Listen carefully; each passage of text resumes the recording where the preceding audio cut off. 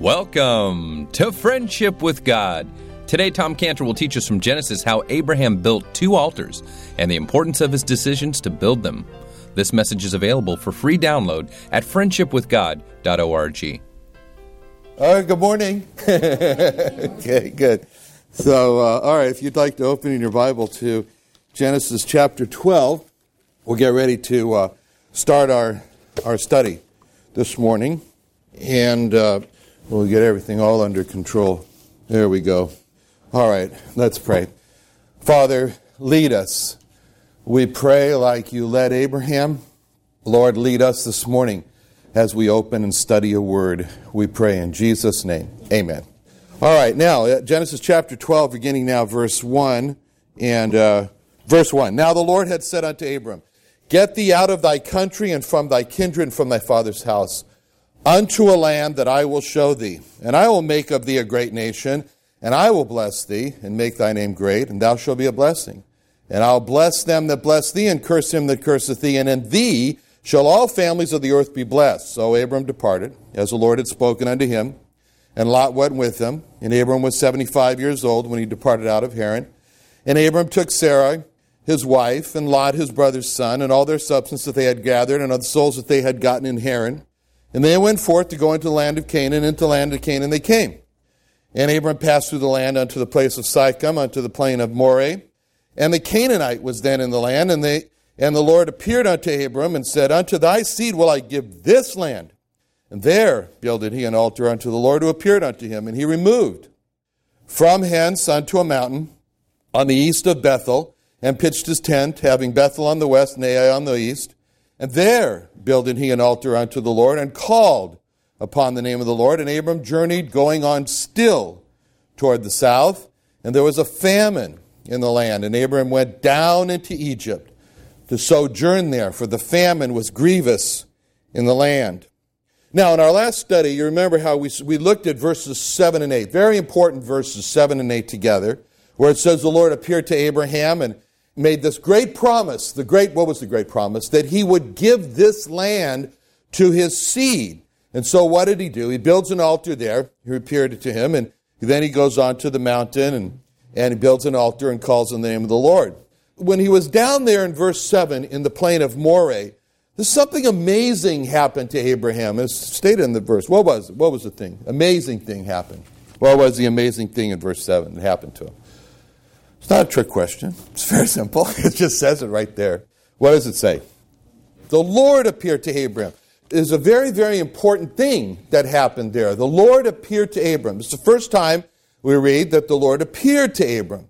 Now, we look at this and we ask, well, who appeared to him? Well, there's 2 very important words that we need to key into as we study the Old Testament, and those are the words Jehovah and Elohim. The King James translators make it very easy for us, so we don't have to go back and see what the Hebrew says, because whenever we see in the Old Testament the word God, small g, small o, small d, that's the word Elohim. So very easy. And whenever we see in the Old Testament the word Lord, all with capital letters, L-O-R-D, like we have here, that's the word Jehovah, or literally it's the word Yod-He-Vav-He, or Y-H-V-H. So there are no vowels given for this word in the Masoretic text as there are for all the other words. So it's unpronounceable, Y-H-V-H, and some people don't pronounce it, but we typically add the vowels O-A, so it comes out Yehovah, or Jehovah. So when we see in the Old Testament this word, capital letters, L-O-R-D, that's the word Jehovah. When we see the word God, G, capital G, small o, small d, that's the word Elohim. Elohim, as you know, we've covered this before, Elohim is a plural word. So Elohim refers to the Trinity. It first refers to the 3 persons of the Godhead, or the Trinity. Jehovah is not a plural word. So oftentimes I say, Jehovah Jesus. Now that's not to say that every time Jehovah appears that it refers to Jesus, because there are times in the Old Testament clearly where the word Jehovah is not referring to Jesus. Why? Because in Isaiah 53, when it talks about It pleased the Lord to bruise him. That's clearly referring to God the Father, and the word Jehovah is used there too. So maybe you find this confusing, that sometimes Jehovah is referring to Jesus, God the Son, or sometimes it's referring to God the Father. But that's the point behind the Shema. In Deuteronomy 6:4, the common way of saying the Shema is the way the Jewish people always say it, is Shema Yisrael Adonai Eloheinu Adonai Echad. But that's not correct, because the word Adonai does not appear in the Shema. In fact, the word Jehovah, you look in Deuteronomy 6:4 and you'll see the capital letters there. That's what's the word that's appearing in the Shema. So the correct way of saying the Shema is Shema Yisrael, Yehovah Eloheinu, Yehovah Echad, or Hear, O Israel, Jehovah is our gods. Jehovah is one. In other words, with our gods. So the Shema, it's the most famous verse used in the Bible for the Jewish people as a prayer. And the New Testament equivalent for the Shema is very simply John 10:30, where the Lord says, I and my Father are one. That's the New Testament equivalent for Deuteronomy 6:4. Hear, O Israel, the Lord our God is one. That's it, there in John 10:30, which, like the Shema, is affirming that Jehovah Jesus, or God the Son, is one with the Eloheinu, with the Elohim, with our gods. Eloheinu is the plural, is the possessive Elohim. So the Shema is affirming that Jehovah Jesus is a person in the three persons of the Elohim Godhead, and that all these three persons are perfectly in sync with each other. They're together, they're united, they're one. And how ironic that the most repeated prayer of the Jewish people actually affirms the deity of the one that they despised and rejected. And the fact that all three persons in the Godhead are one, it gives us the explanation for why Jehovah and Elohim are seemingly used interchangeably. But in verse 7 of our text here, when it says that the Lord appeared to Abram, that's Jehovah. It says that. The Lord or Jehovah appeared to Abram. We know that person, that Jehovah that appeared to Abraham was the Lord Jesus. How do we know that? Because he made it clear in John 1:18 when it said, no man hath seen God at any time.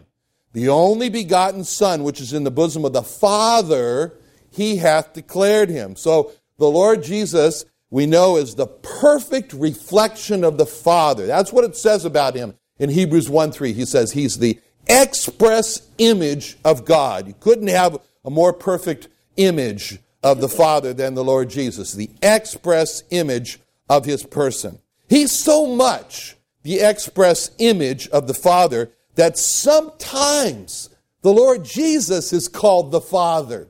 That's what happens. That's what happened in Isaiah 9:6 when it says, for unto us a child is born. Who's that child? That's the child Jesus. Unto us a son is given. Who's that? That's God the Son, the same person. And the government shall be upon his shoulder, and his name shall be called the Wonderful Counselor, the Everlasting Father, the Prince of Peace. So how could the child Jesus that was born, how could the eternal Son that was given be called the Everlasting Father? You can't tell the difference. And that's what he said to Philip in John 14:9, when he said, Jesus saith unto him, have I been so long with you, and yet hast thou not known me, Philip? He that hath seen me has seen the Father. So when we see in the Bible the Lord Jesus, we're seeing God the Father. Why? Because the Lord Jesus Christ is not only the only way to the Father from John 14:6, but he reveals the Father. He reveals God the Father. He reveals God the Holy Spirit, because they're all echad. They're all one. And the Elohim Trinity, they're united. How are they united? They're united not in their person, because there's three persons, but they're united in their character, they're united in their purpose, and they're united in their work. So I'm speaking to you right now. So here I am speaking to you right now. I got a message I'm trying to communicate with you. Now, as I'm speaking to you, there are three parts of me that are involved in the communication of this message that I'm trying to tell you. First of all, my spirit has given birth, so to speak, to the message I'm trying to communicate. So you think of a show, and or whatever you want to call it. So the spirit is like the writer. It's like the writer, okay? So that's what he is. And then my soul has thought of how I'm going to communicate this message. So the soul is like the producer. And then my body is communicating this message. It's like the actor, okay? So to make this happen, you need all three. You have to have the writer, you have to have the producer, you have to have the actor. So that's the spirit, the soul, and the body, right? All three parts are at work at the same time in the communication. So in a person, there's an echadness. There's an echadness between the spirit, the soul, and the body. So you can't say, well, there's a division in you. I don't think your soul's on board with what you're saying, right? That's not what it's the same way with the echadness of the Elohim Trinity, right? All three, God the Son, God the Father, God the Holy Spirit, they're all engaged. And they're all working at the same time. That's why it says in 2 Corinthians 4:6, for God, who commanded the light to shine out of darkness, has shined in our hearts. Why? To give the light of the knowledge of God, in the knowledge of the glory of God in the face of Jesus Christ, what you see. So if we want to know who God the Father is, or what he's like, we look in the face of the Lord Jesus Christ. We want to know what the Holy Spirit is like, God the Holy Spirit, we look in the face of the Lord Jesus Christ. Why? Because in Hebrews 1:3, he is the brightness of his glory and the express image of his person. So we know that when Genesis 12:7 is speaking and it says Jehovah appeared unto Abraham, that was Jehovah Jesus who appeared to Abraham. Now, Abraham was so amazed that God appeared to him, and what did he do to memorialize that? He built an altar, right? He built an altar. And so we see how verse 7 puts it. It says, there builded he an altar unto the Lord who appeared unto him. So we see that Abraham built an altar to the Lord because the Lord appeared to him. And we see in verse 7 that very important word there, which emphasizes how Abraham wanted so much to mark the place where God appeared to him. Abraham wanted to never forget how God appeared to him there, that he wanted that there should be a memorial. So there he builds an altar to the Lord. And that's why the word there is so important in verse 7, because it shows the place where God appeared to him.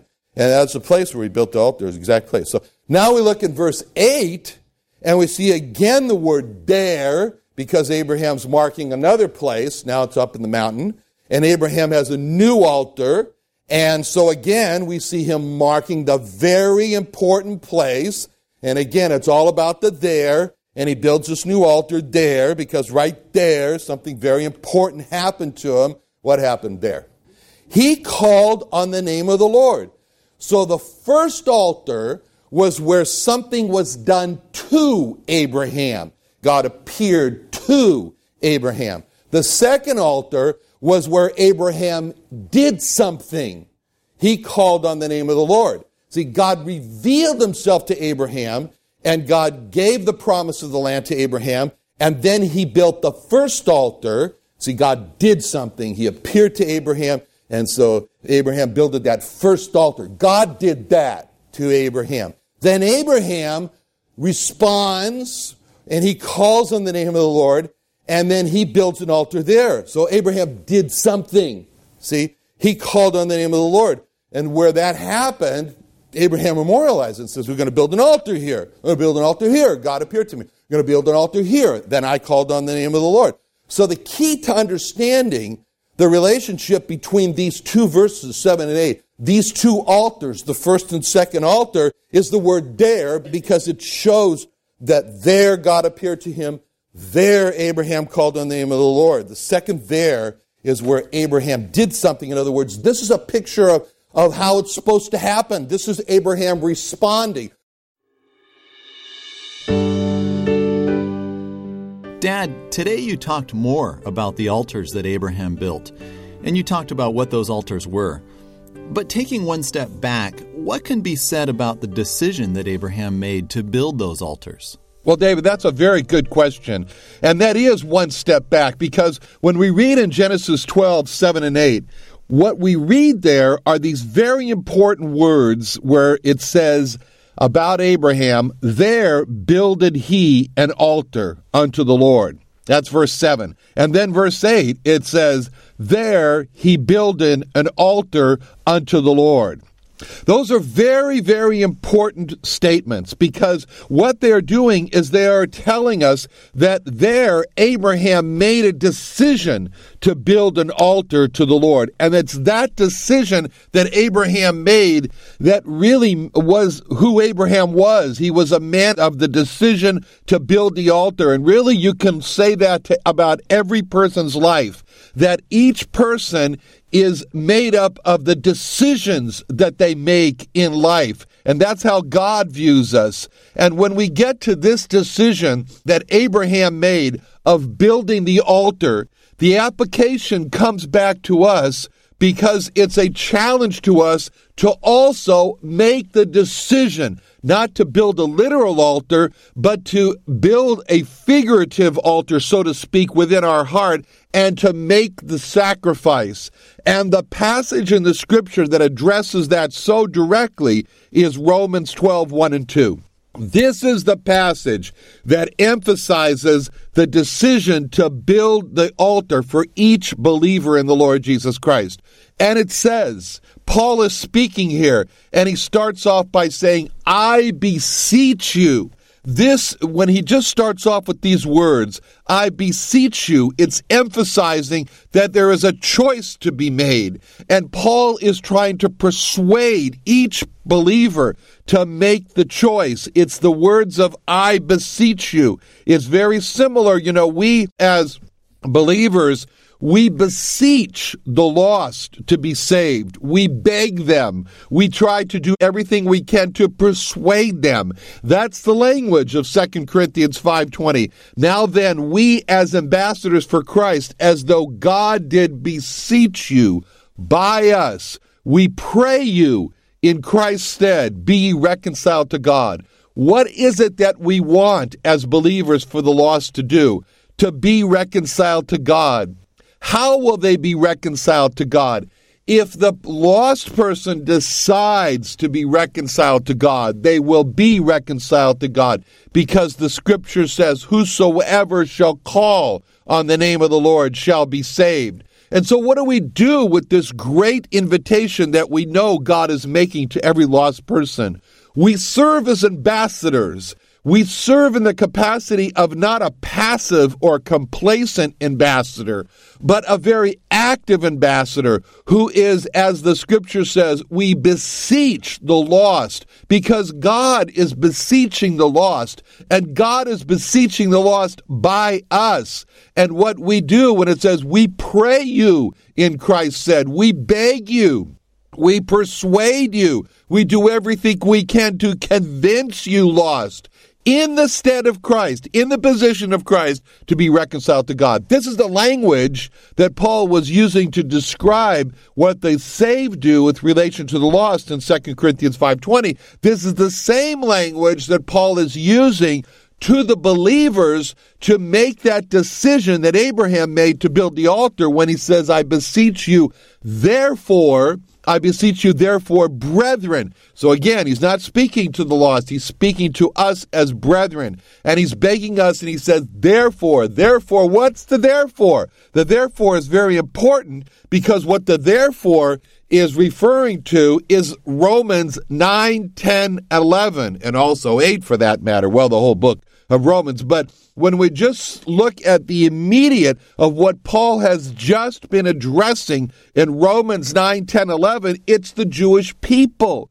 I beseech you, therefore, by the history of the Jewish people. I beseech you, therefore, by the errors of the Jewish people. I beseech you, therefore, because they have despised and rejected that great salvation and missed out on all, for the most part, the Jewish people, speaking of, That's really the message of Romans 9, 10, 11. Based on that fact, I don't want you to miss out on the great opportunity that is there for you as believers. So looking at the mistake that they made, looking at the fact that they said to God, no, thank you very much, and had turned their back on the great treasures that God had for them, ready for them to take, all because of their decision. Paul says, when you look at that, I beseech you, therefore, on that fact of all that they missed, because they said no. Brethren, don't make the same mistake. I beseech you, therefore, because by the mercies of God, because of the great treasure that God has, because of his great compassion, we beseech what?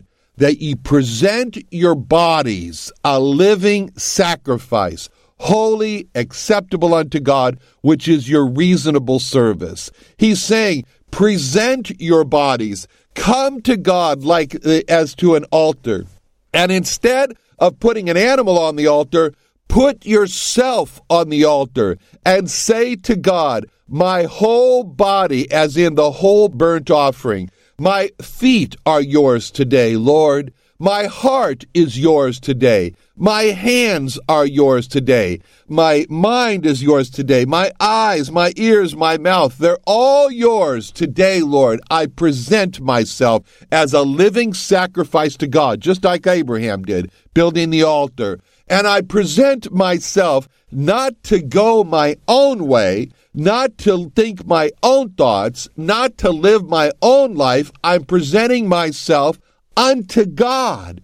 Holy, he says. In other words, I will that this whole body of mine will not be used for sin, just like what Peter said in 1 Peter 2:11, dearly beloved, I beseech you as strangers and pilgrims, abstain from fleshly lusts which war against the soul. So this is what he means when he says, I beseech you, therefore, brethren, by the mercies of God, that you present your bodies a living sacrifice, wholly acceptable to God, which is your reasonable service, which is, after all, what you should do. And he says, and be not conformed to this world, but be transformed by the renewing of your mind, that ye may prove what is that good and acceptable and perfect will of God. In other words, he's saying, don't be conformed to this world. Don't let the world, as another translation has it, squeeze you into its mold. Don't go the way of the crowd. In other words, don't think the way of the world. Don't act the way of the world. Don't coast down the stream of this world, because this world has a direction, and our minds have a direction which is the totally opposite from God. So God says, be transformed by the renewing of your mind. This is, when you think of this verse and you put it together with Isaiah 55, 7 through 11, it becomes clear. Because there God says, let the wicked forsake his way, and the unrighteous man his thoughts, and let him return to the Lord, and he'll have mercy upon him, to our God, for he will abundantly pardon. How are we going to forsake our way? How are we going to forsake our thoughts? And he says, you have to do that, because God says in Isaiah 55:8, for my thoughts are not your thoughts, neither are your ways my ways. So we have a great divide. The way we naturally think is not the way God thinks. The way we have in our life is not God's ways. And he says to him, and he goes on in dropping down to verse 11, Isaiah 55, he says, so shall my word be that goeth forth out of my mouth. It shall not return unto me void, but it shall accomplish which I please. So, what does God want his word to accomplish? What pleases God? The renewing of our mind. It's the word of God that renews our mind. We need rehabilitation. And when a person is injured and he goes to be rehabilitated, and our minds are injured, and our thinking ways, our thought ways are injured, and we need rehabilitation, so we go to the Word of God. And that's what God uses to renew our minds. And what's the result of it? The result of it is that we may prove what is that good and acceptable and perfect will of God. In other words, that we might get the prize. Because it says in 1 Corinthians 2:9, eye hasn't seen, ear hasn't heard, the things which God hath prepared for them that love him.